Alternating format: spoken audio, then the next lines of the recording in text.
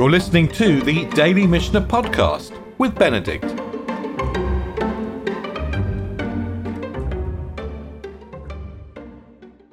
As we get towards the end of the Mishnah of Eruvin, we have been creeping along, we've been changing subject in a creeping fashion. Some people would say, in England they say segue, when you shift sideways from subject to subject. And in the beginning of this last chapter, we were talking about public and private and maybe moving something in a private domain from a public domain or vice versa, putting a hand from one domain to the other. And from that discussion, we got into keys, locks. What if you stretched out your hand and locked something? And from keys, we got into bolts. What if you bolt something? And we talked most recently in the last Mishnah about a bolt that had an enormous knob on the end that was more like a pestle, more like something that you would use for grinding spices. So if the knob is also a spice grinder, can you use that on Shabbat to lock a door? That's where we close with the last Mishnah. And now we're going to carry on the discussion about bolts. But we're going to enter a completely new subject, and this is the topic on which the Mishnah will close.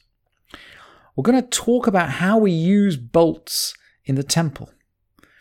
So we're going to segue from bolts to bolts in the temple, and that will allow us then to segue in general into things that we do in the temple on Shabbat, or generally things that we do in the temple. And it's very interesting that the Mishnah is being written 130 years after the temple is destroyed.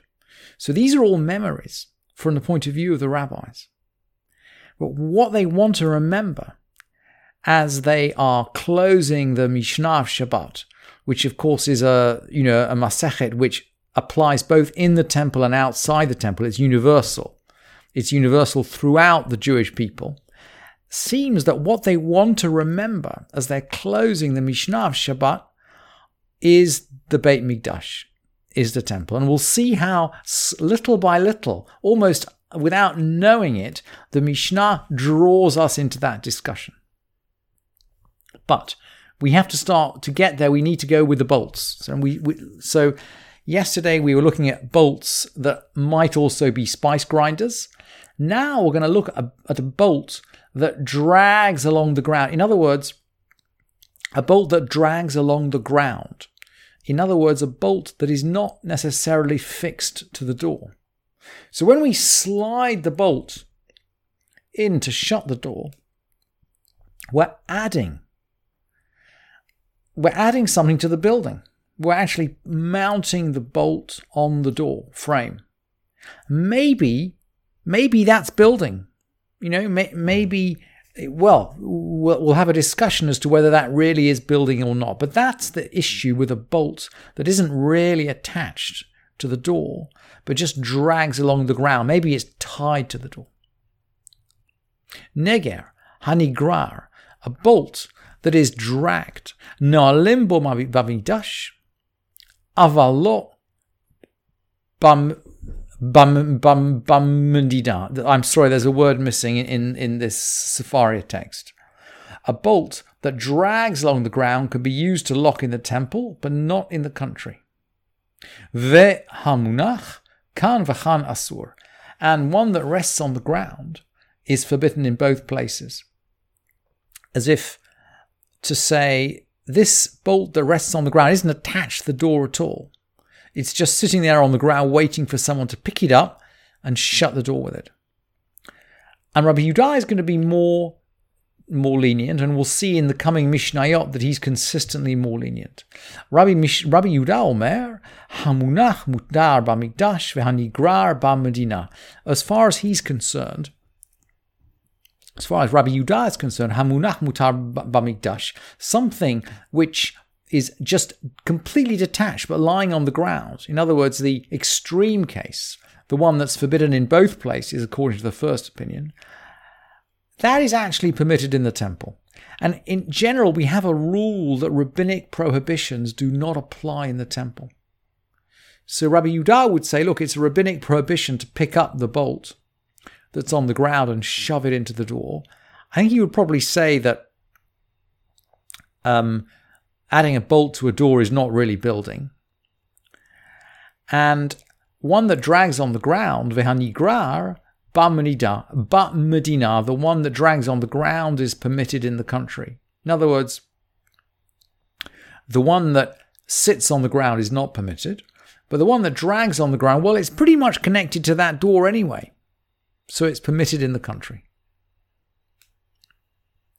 Let's have a look at the next Mishnah, which is a mirror image. Machzirin tzir hatachton b'mikdash, aval lo v'amida. We replace the lower hinge in the temple, but not in the country. This is a door which is hooked onto two hinges. And in the old days, I'm sorry, I spent a bit of time looking for a photograph of this, but I couldn't find a photograph. But if you look at an Islamic door, you'll see the door is connected to pins on the top and the bottom, and the pins just slot into sockets. And so the act of effectively mounting the hinge, is the act of just slotting the pin into the socket, up and down. It's not like screwing a hinge in as we would do today on a wooden door.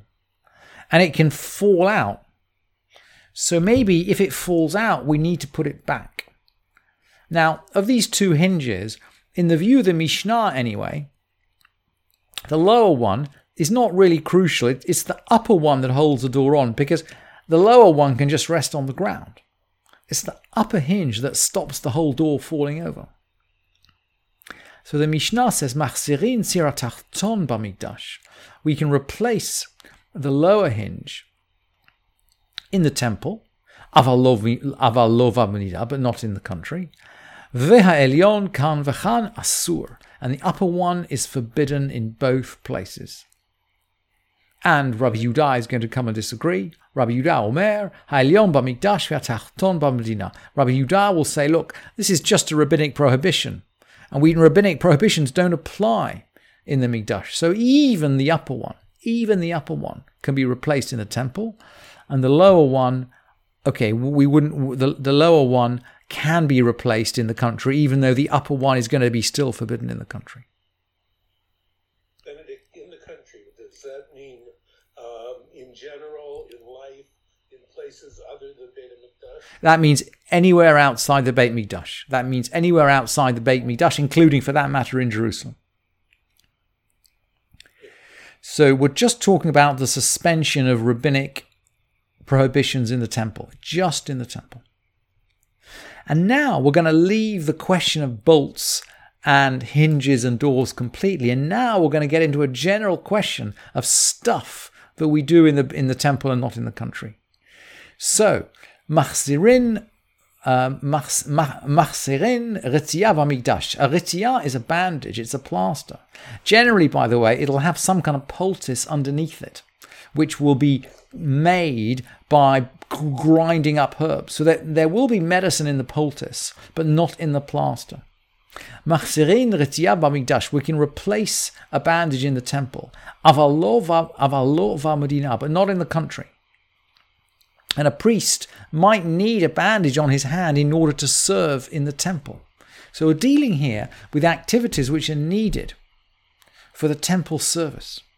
So that's why the priest might put a bandage on. But the Mishnah says, Im batchila, if this is the first time we put the bandage on, Im batchila, kan v'chan asur. It's forbidden in both places. The first time we put on the bandage, we are going to prepare the poultice underneath it. We're going to prepare medicine. And that really is an Isur Doraita. So we wouldn't do that even in the temple.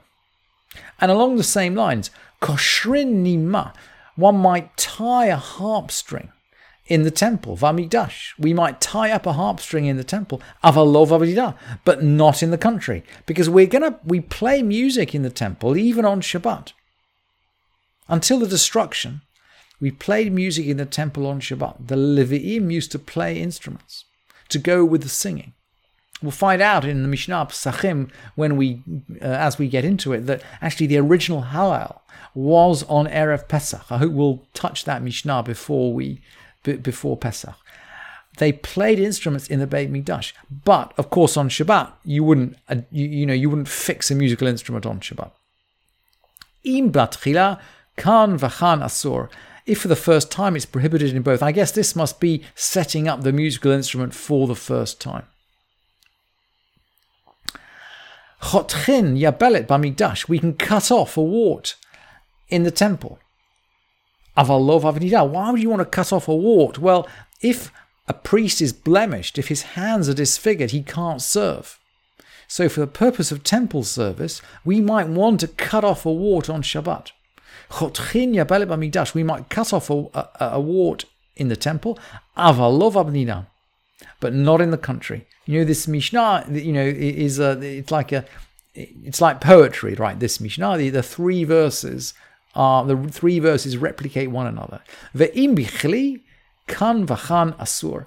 But if we're going to cut it off with an instrument, kan v'chan asur, it's forbidden in both places. Again, because this looks like real surgery. I hope that makes clear that the progress that we're making now, from public to private, to keys, to bolts in the temple, and then stuff in the temple. And the next two Mishnayot, which finish the Masechet, are both concerned with how we behave in the temple. And that's how the rabbis will close the Masechet. Thank you for listening to this edition of the Daily Mishnah Podcast with Benedict.